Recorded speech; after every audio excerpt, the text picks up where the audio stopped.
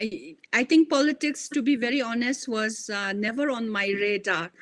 So when the current Prime Minister, Dr. Lote, he and the founder of the political party, Dr. Tandin, both from the same fraternity and a very good friend.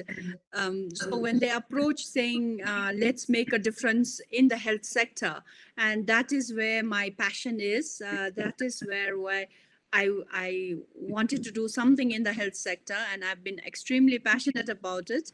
And then I said, okay, I think let's try.